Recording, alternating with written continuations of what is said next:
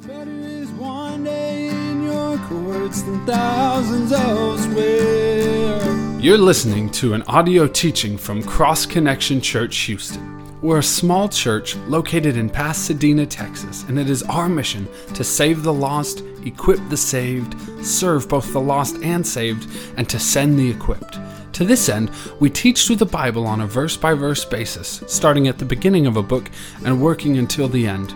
If you would like to learn more about our church, you can find us at connectedtojesus.org or check us out on Facebook at Cross Connection Church Houston.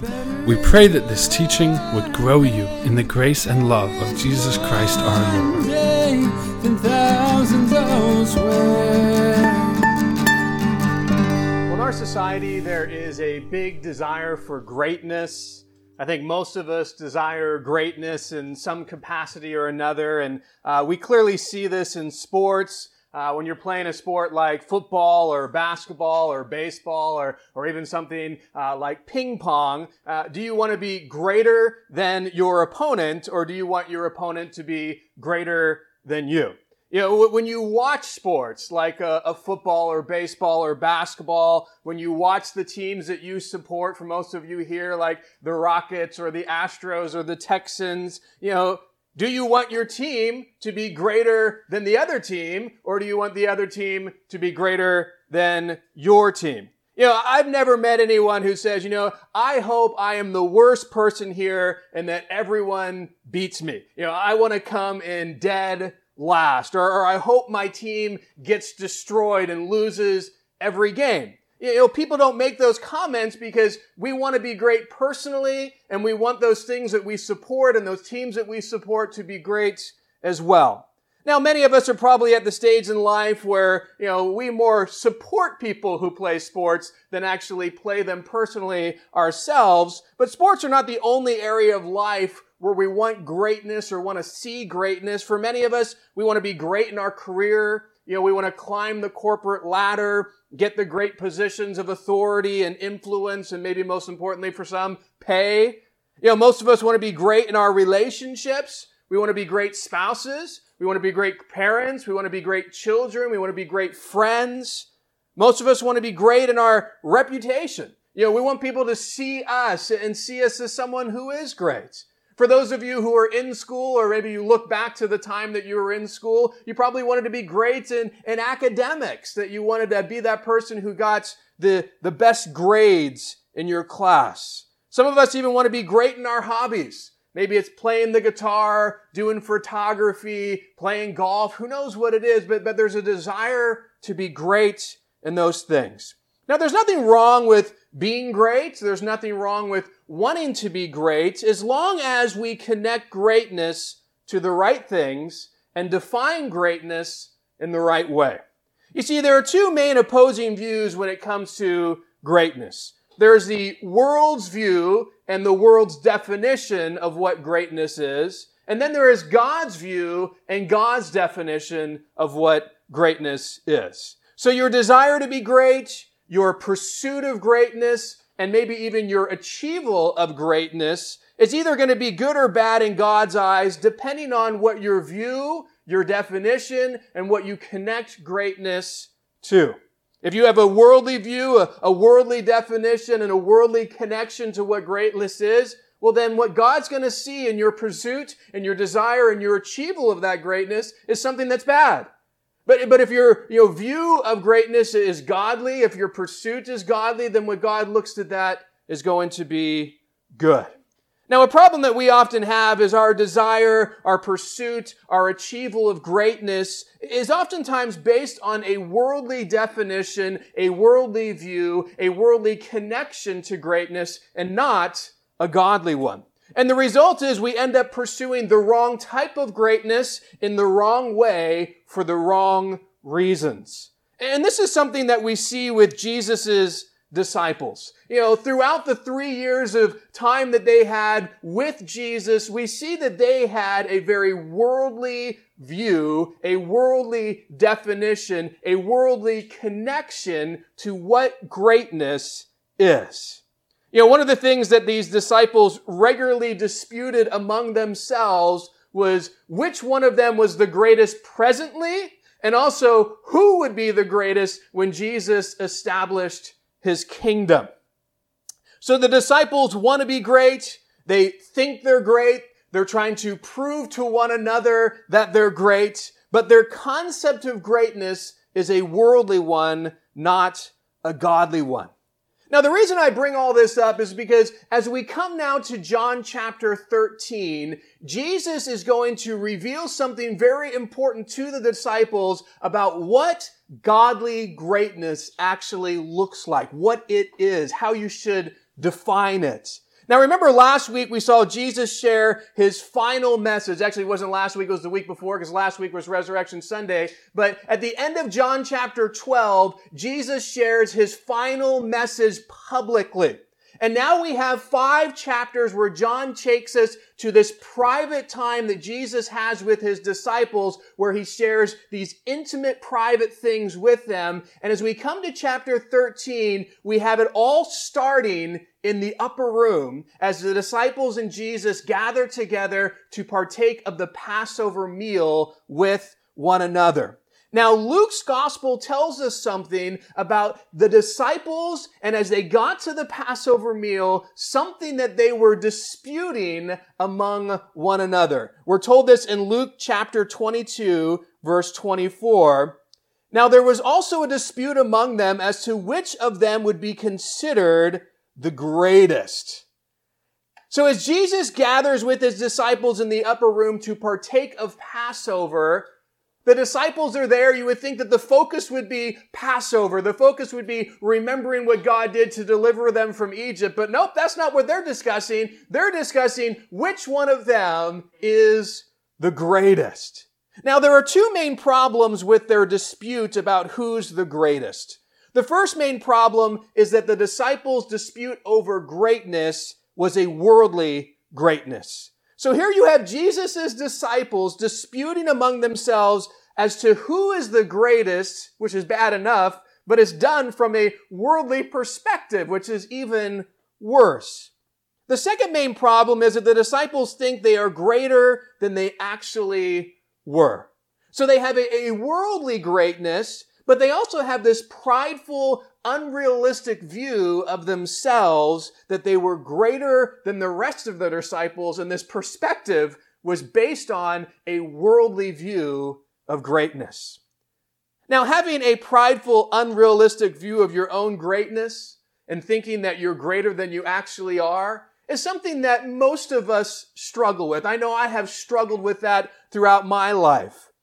Former heavyweight boxing champion Muhammad Ali was often known for bragging, "I'm the greatest." And he once said this, "I'm not the greatest, I'm the double greatest. Not only do I knock him out, I pick the round." So Ali thought he was the greatest.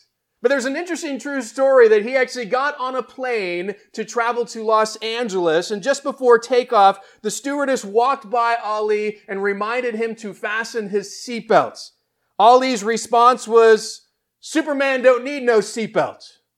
And the stewardess quickly responded, "Superman don't need no airplane either." And to that, Ali responded with fastening his seatbelt.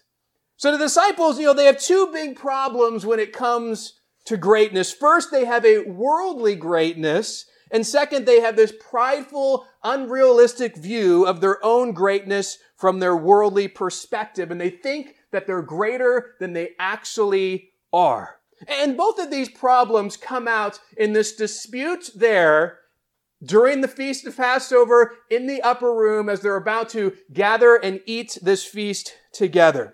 So Jesus sees what the disciples are doing in the upper room. He recognizes that they don't know what true godly greatness is. And so he's going to take this moment to educate them about godly greatness. Now, here at the beginning of John chapter 13, John's going to reveal 3 things about Jesus that help communicate what godly greatness is.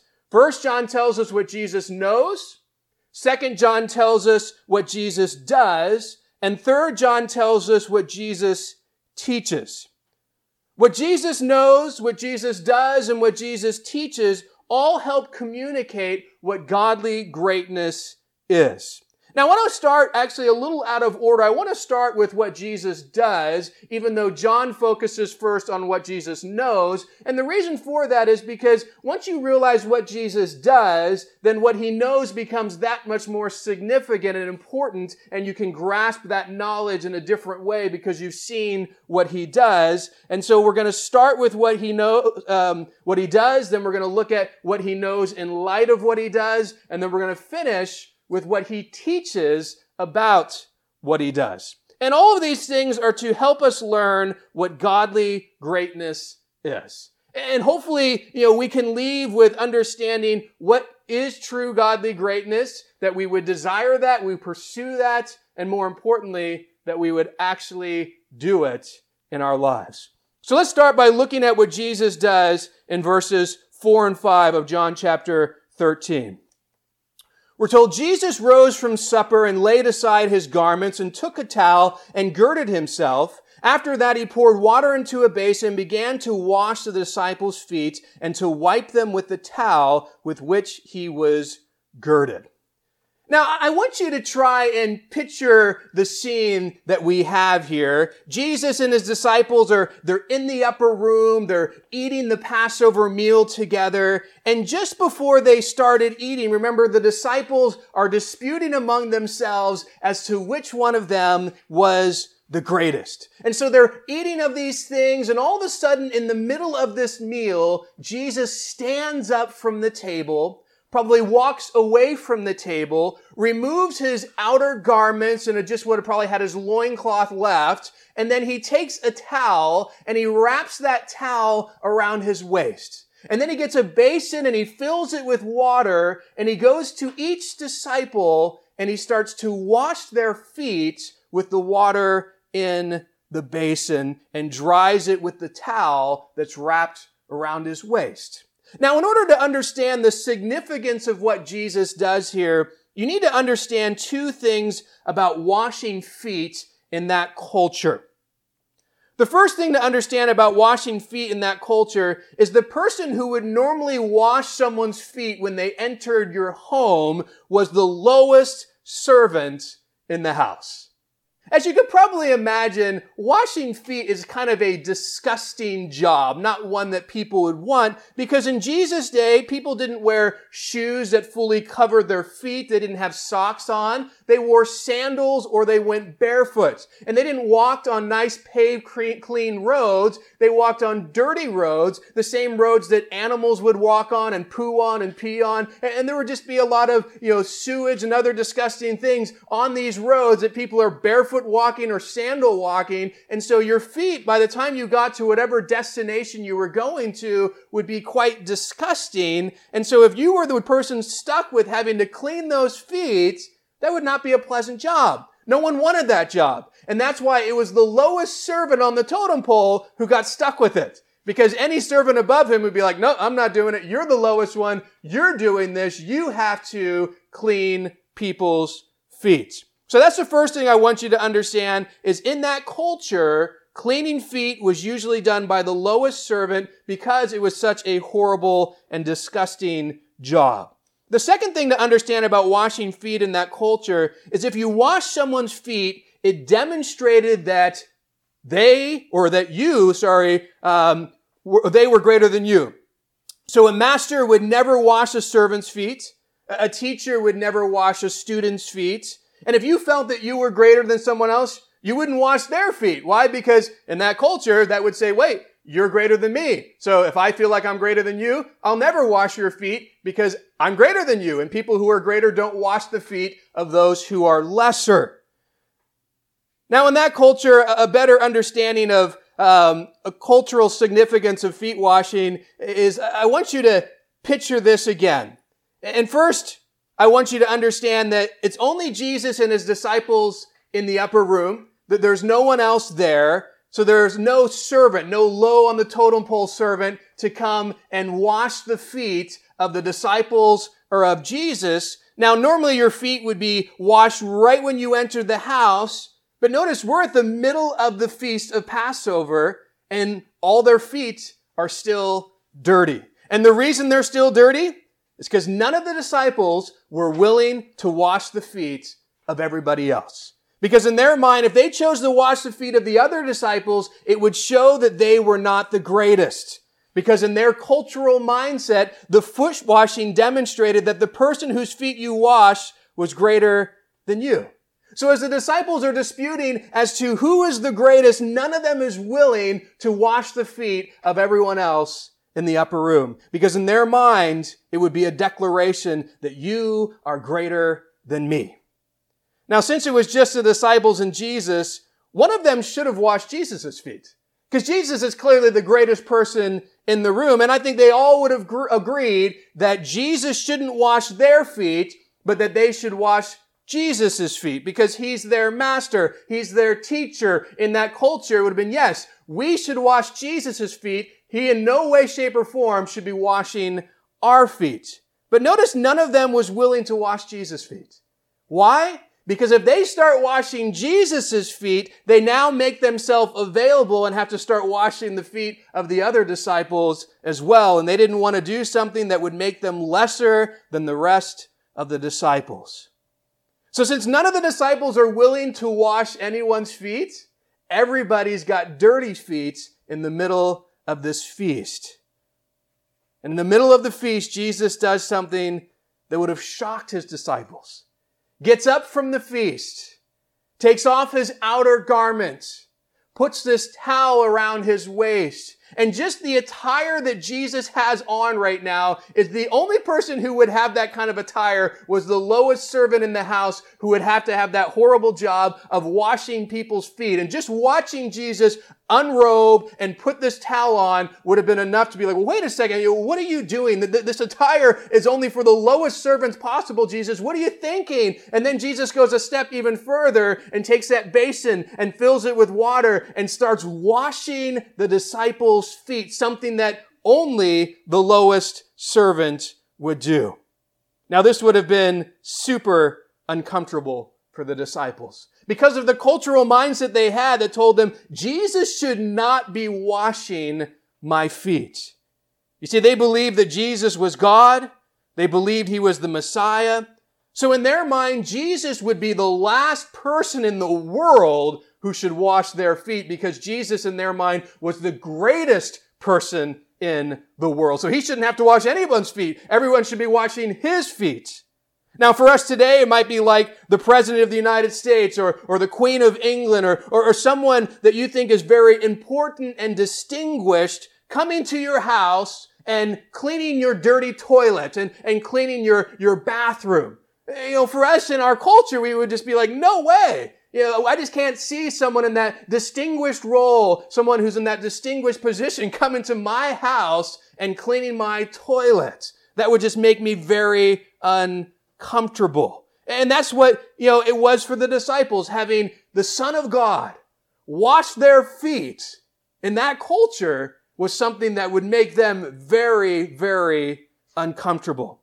Well, Jesus, he starts washing feet and then he gets to Peter. And Peter shares something that I'm sure all the disciples were thinking as well. Notice what Peter says when Jesus gets to him in verses 6-8. Then Jesus came to Simon Peter, and Peter said to him, Lord, are you washing my feet? Jesus answered and said to him, what I am doing, you do not understand now, but you will know after this. Peter said to him, you shall never wash my feet. I want you to note here, Peter would have been absolutely fine with any of the disciples in that room washing his feet because he thought he was greater than all of them and that he deserved them to wash his feet. So if they were washing his feet, he just put them out there and he would expect it of them because he feels he's greater than them. But Peter knows something very important. Jesus is much, much greater than Peter is. And so he asked Jesus this question, Lord, are you washing my feet? With this question, Peter's saying, Jesus, you shouldn't be washing my feet because you are much greater than I am. Well, Jesus responds by saying, what I'm doing, you do not understand now, but you will know after this. Peter, just let me do it. I know you don't get it, but you're going to get it in a little bit. Well, that's not enough for Peter. And so Peter responds with, you shall never wash my feet. Once again, Jesus, you're too great to be washing my feet. I'm not going to allow it. You're never washing these feet because you are great, and great people don't wash the feet of those lesser than them. Peter wasn't about to wash the other disciples' feet because he thought he was greater than them. And there's no way he's going to let Jesus wash his feet because he knows Jesus is greater than Peter. Well, Jesus has some important words for Peter in verses 8 through 12. Notice what he says. If I do not wash you, you have no part with me. Simon Peter said to him, Lord, not my feet only, but also my hands and my head.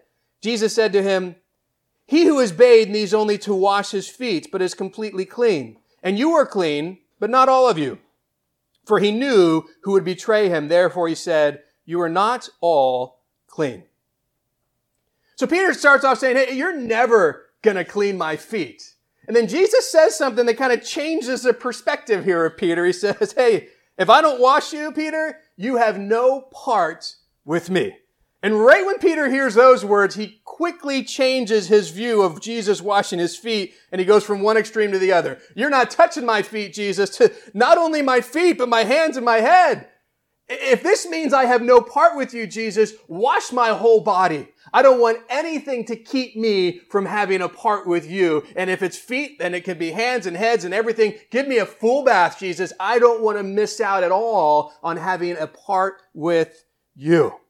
Well, Jesus says to Peter, he who is bathed needs only to wash his feet, but is completely clean, and you are clean, but not all of you.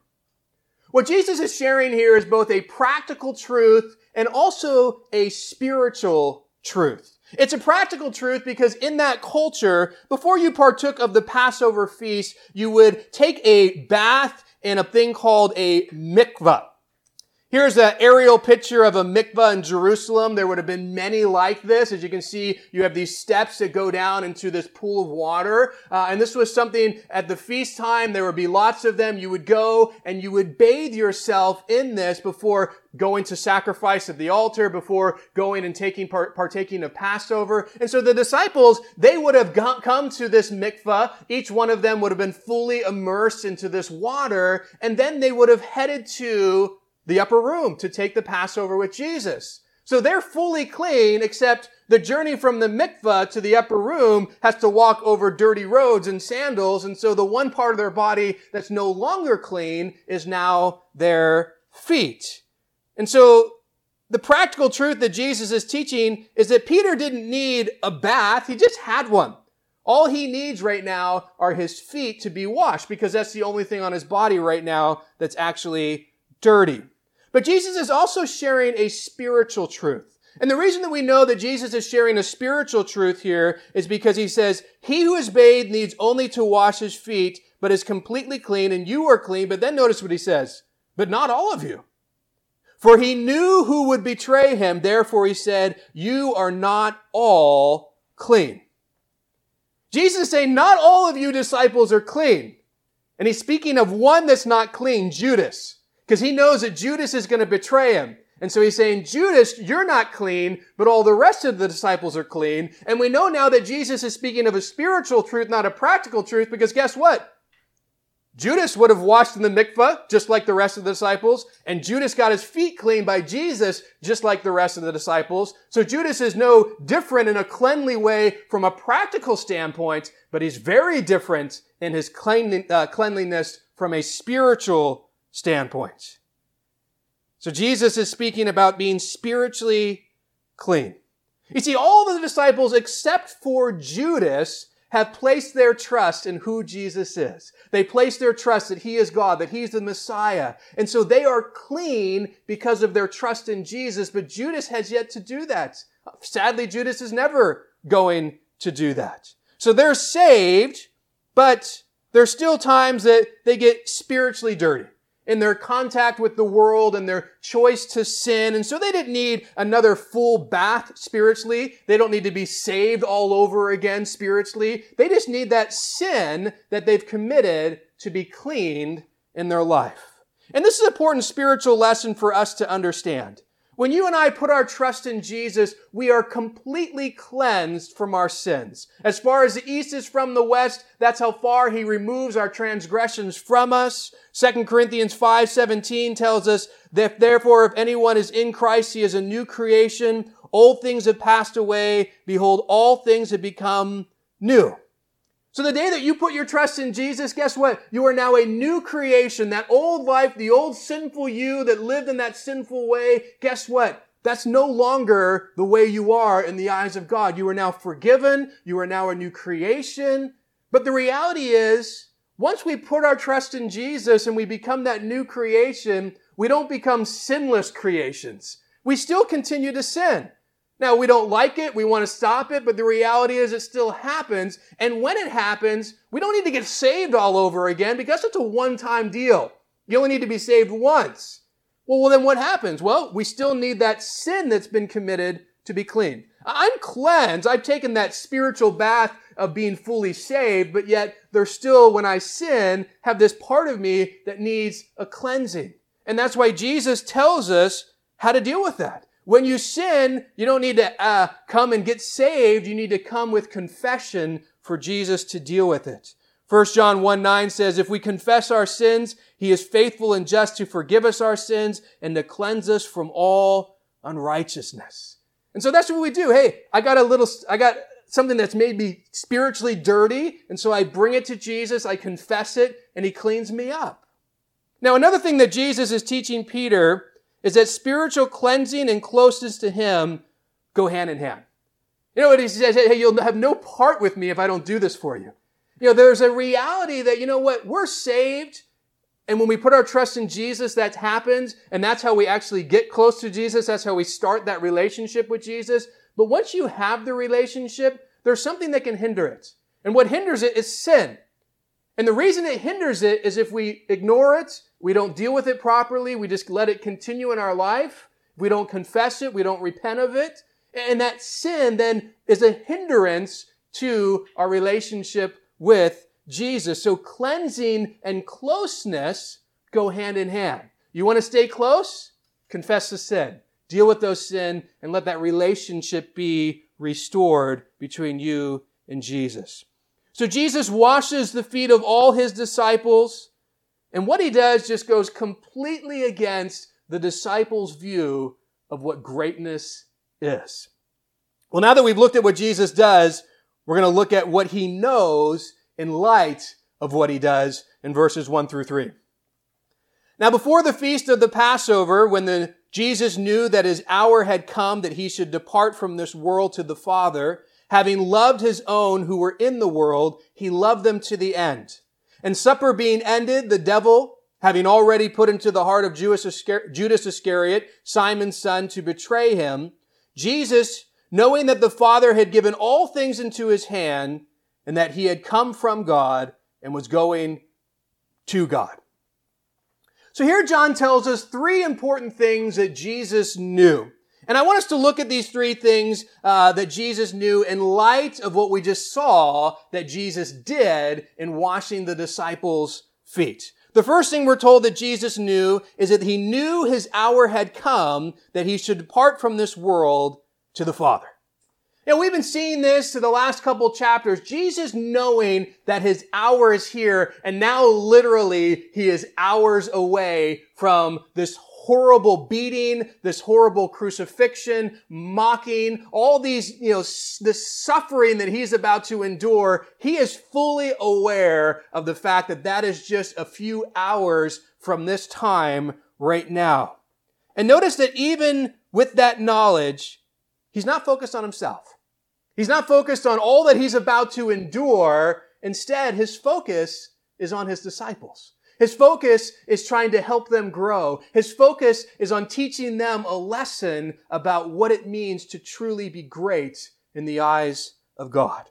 Now, I want you to think about something. If you knew you were about to suffer horribly, the worst kind of suffering that's possible, the kind of suffering that Jesus went through, where would your focus be? What would you be thinking about? Most of us would probably be focused on ourselves, focused on what we're about to endure, focused on trying to prepare ourselves for it, and everything else and everybody else would kind of just be a distraction to us that we wouldn't want to think about. But that's not Jesus.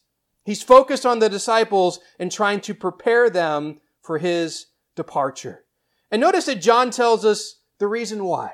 Why is it that Jesus isn't self-focused, but instead focused on the disciples? We're told, having loved his own who were in the world, he loved them to the end.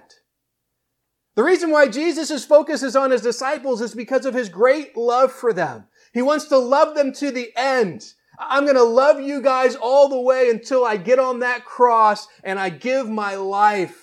I want to do as much as I can before I'm separated from you to invest in you, to help you to grow, to teach you guys for when my departure comes that you'll be more ready for it. Now, interesting, at the same time that Jesus was focused on his disciples were focused on themselves, arguing about which one of them was the greatest. It was all about them, but for Jesus, it wasn't about him at all. His focus was on others. Jesus showed them that godly greatness thinks about others more than yourself. And this is what the disciples missed. They think, well, if you're great, you think about yourself and you brag about how great you are. And Jesus saying, no, godly greatness is opposite. It thinks about others more than it thinks about yourself. We see this truth many times in Scripture. One of those times is in Philippians chapter 2, verses 3 through 8. Let nothing be done through selfish ambition or conceit, but in lowliness of mind, let each esteem others better than himself. Let each of you look out not only for his own interest, but also for the interest of others. Let this mind be in you, which was also in Christ Jesus, who being in the form of God did not consider it robbery to be equal with God, but made himself of no reputation, taking the form of a bondservant and coming in the likeness of men. And being found in appearance as a man, he humbled himself and became obedient to the point of death, even the death of the cross.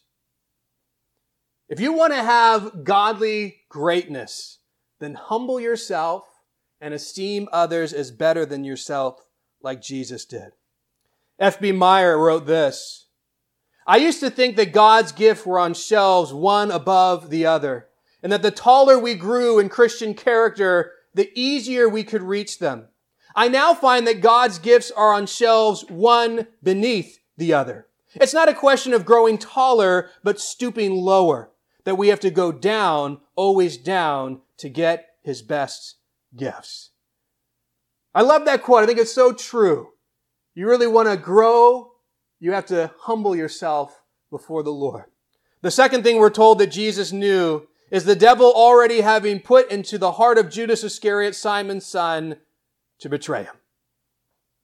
Jesus was fully aware and knowledgeable of the fact that Judas was going to betray him. He knew what was going on in Judas's heart at the very moment that Satan was working in there.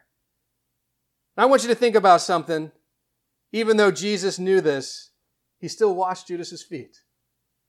If you were in that room, you knew someone was going to betray you, you knew someone was going to do something that horrible to you, someone that you spent 3 years of your life with, would you want to wash their feet? Maybe you think, yeah, with boiling water. But would you want to do what Jesus did, show the equal amount of love to Judas as he does to the rest of the disciples? See, Jesus doesn't respond like we do. He humbles himself, he loves, and he serves Judas, the betrayer, in the same way he serves the rest of the disciples there in the upper room. Jesus met the great injury and the supreme disloyalty of Judas with great humility and supreme love. And in doing so, Jesus revealed that our godly greatness loves and serves even our enemies. This is a concept that is so foreign to most of us. Like, yeah, the world tells us, love those who love you, hate those who hate you. But that's not what Jesus tells us. In Matthew chapter 5, verse 43 through 44, you have heard it was said, you shall love your neighbor and hate your enemies. But I say to you, love your enemies, bless those who curse you, do good to those who hate you, and pray for those who spitefully use you and persecute you. Even at that time, the religious leaders were saying, hey, you can love your neighbor but hate your enemy. Jesus is saying, no. I want you to love your enemies. I want you to do good for your enemies. I want you to pray for your enemies. I want you to bless your enemies. And Jesus is the perfect example of that because it's exactly what he did for others. That's what godly greatness does. The third thing we're told that Jesus knew is Jesus knowing that the Father had given all things into his hand and that he had come from God and was going to God. Notice here that Jesus is fully aware of what he possessed, that all things are in his hands from the Father. He has full power. He was fully aware of who he was, where he came from. He came from God. But he was also fully aware of where he was going. He was going to go back to God. So he knew of his power. He knew of his glory. He knew just how great he was as God. And notice that knowledge of how great he was didn't cause him to be filled with pride, as it probably would have for most of us. Instead, Jesus was filled with humility, and he served those inferior to him. You know, we are often like the disciples. We feel like we're too great or too distinguished or too important for those humble things or those menial tasks. And if someone asked us to do something we felt was beneath us, we might ask the question, do you know who I am? Maybe you've done that in your life. The thought being, well, obviously you don't know who I am because if you knew how great and how important I was, you wouldn't be asking me to do this menial task. You wouldn't be asking me to do this unimportant thing. But Jesus wasn't like that. He knew he was Lord of all, and yet he humbled himself and washed his disciples' feet. And in doing so, revealed that godly greatness is displayed in humility. James chapter 4 verse 10 says, humble yourself in the sight of the Lord, and he will lift you up. You know, the world tells us you want to be great, then lift yourself up. Then think highly of yourself and you'll be lifted up. And God says, no, you want to be lifted up. Humble yourself, and I will do the lifting up. F.F. Bruce wrote this: the form of God was not exchanged for a form of a servant. It was revealed in the form of a servant. In the washing of their feet, the disciples, though they did not understand it at the time, saw a rare unfolding of the authority and glory of the incarnate Word and a rare declaration of the character of the Father himself. So we've seen what Jesus did. We've seen what Jesus knew in light of what he did. And now let's look at this great message that Jesus teaches about what he did in verses 12 through 17. So when he had washed their feet, taken his garment and sat down again, he said to them, do you know what I've done to you? You call me teacher and Lord, and you say, well, for so I am. If I then, your Lord and teacher, have washed your feet, you also ought to wash one another's feet. For I have given you an example that you should do as I have done to you. Most assuredly, I say to you, a servant is not greater than his master, nor is he who sent greater than him who sent him. If you know these things, blessed are you if you do them. So after Jesus finishes washing the feet of the disciples, putting his garment back on, and sitting back at the table, he poses a very important question to the awestruck, uncomfortable disciples, and he says, do you know what I've done to you? Hey, you guys, do you understand why I just did this, why I washed your feet? Now, they don't know why, and so Jesus is going to tell them. He says, you call me teacher and Lord, and you say, well, for so I am. If I then, your Lord and teacher, have washed your feet, you ought to wash one another's feet. For I have given you an example that you should do as I have done to you. Most assuredly, I say to you, a servant is not greater than his master, nor is he who sent greater than he who sent him. If you know these things, blessed are you if you do them. The reason that Jesus washes the disciples' feet was to give them a powerful example of what godly greatness looks like. You know, the disciples were disputing among themselves about who was the greatest, and because of that, they wouldn't wash each other's feet because they didn't want to be seen as less than the other disciples. And so Jesus washes all of their feet to show them that their view of greatness was worldly and not godly. They thought that humbling themselves and serving others took from their greatness because they had a worldly view of greatness, but Jesus showed them that humbling themselves and serving one another actually adds to their greatness in the eyes of God if you're viewing greatness from a godly perspective. Now notice what Jesus says. He says, I'm your teacher and Lord, and I washed your feet. And what I did as an example to you that you would do as I have done for you. Well, why? Because a servant is not greater than his master, nor is he who sent greater than him who sent him. Jesus is the master, the disciples are the servant. Jesus is the sender, the disciples are the sent ones. So Jesus is making very clear, I'm the great one here, and if I, the greatest, have done these things, how much more do you guys need to do it? If I do this for you, you better be doing this for one another. So Jesus has shared this important lesson on greatness, and he finishes the lesson with a great challenge. If you know these things, blessed are you if you do them. Guys, just having a knowledge of what godly greatness is isn't good enough. You gotta actually put it into practice. Blessed are you if you do it, not just know it. You need to be willing to humble yourself and serve others. You know, there was a man who was quite sick.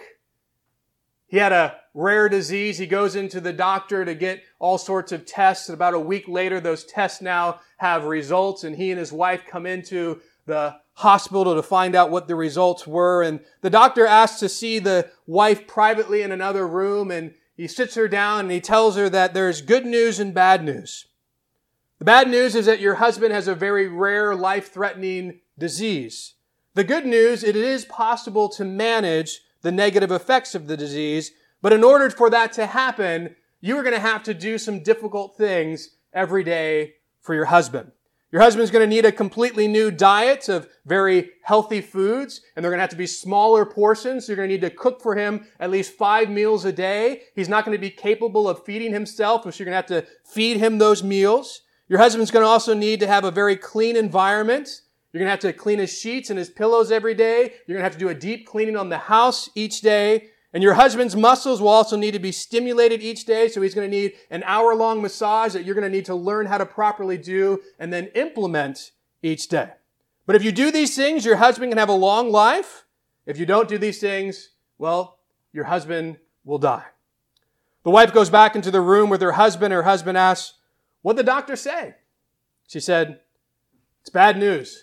The doctor said you're going to die." You know, oftentimes we're like this wife. We know what needs to be done, but we're not willing to do it. Because it's so difficult, because it's so hard. Because serving others and humbling ourselves is not something that we like. And so we hear from God, this is what you should do. And our response is, no, I'm not going to do that.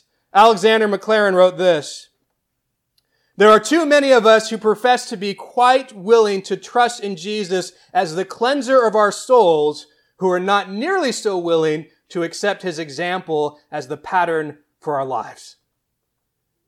You know, we should do both. It shouldn't just be, hey, I trust Jesus to save me, but I'm not going to follow the example that he lays out for me. We need to be those who follow and do what Jesus did before us. Now, Jesus also shares a great encouragement. If we're willing to put this into practice, we're willing to humble ourselves, we're willing to serve others. Notice he says, blessed are you if you do this. There is a blessing from God when we truly live out godly greatness through humility, through service of others, that God says, I'm going to bless you for that. And we think that we're missing out. And this is why we need to understand this, because the world says, why would you do that? Why would you humble yourself? Why would you serve others? I mean, that's not the way to get ahead in life. What are you thinking? And God says, in my kingdom, you want blessings? Humble yourself. In my kingdom, you want rewards from me? Serve others. Because I have a whole different view of what is great than what this world says is great, and how this world tries to achieve greatness, and the reason this world seeks greatness. All those things are very different from a godly perspective. Mark 10:45 tells us this: "For even the Son of Man did not come to be served, but to serve and to give his life a ransom for many. Jesus is the greatest person to ever live, and he showed what godly greatness looks like in coming to serve and give his life for others and not to be served. So when it comes to greatness, we need to have a godly perspective, not a worldly perspective. We need to see serving others as something great, not as something that is beneath us. And so let's learn from what Jesus knew and from what Jesus did and from what Jesus taught his disciples about what godly greatness is and actually apply it to our life and be those who humble ourselves and serve others. Let's pray. Father, we thank you for the example of Jesus Christ, the powerful example that we see in his life, the example that he set for not only the disciples, but for all of us who follow him. And Lord, we recognize that what Jesus did is so difficult. It's actually impossible for us in our own ability and our own strength and our own power to accomplish, but yet you've given us the power of the Spirit of God. He dwells in us. We know the truth of Scripture that we can do all things through Christ who strengthens us. And so we ask this morning that you would help us be those who truly humble ourselves and serve others. That we would follow the example of Jesus, that we would recognize what true greatness in your eyes is like. And that we would really just distance ourselves from the greatness of the world, from the pursuit of that, from the desire of that, and we would really focus ourselves on pursuing greatness that blesses you, greatness that you define and that we can follow. And we just ask that you would help us do that in our life, with our relationships with others, that we truly would humble ourselves and serve them and not think anything beneath us, but do as you did. Give our life to serve others. We pray this in Jesus' name. Amen.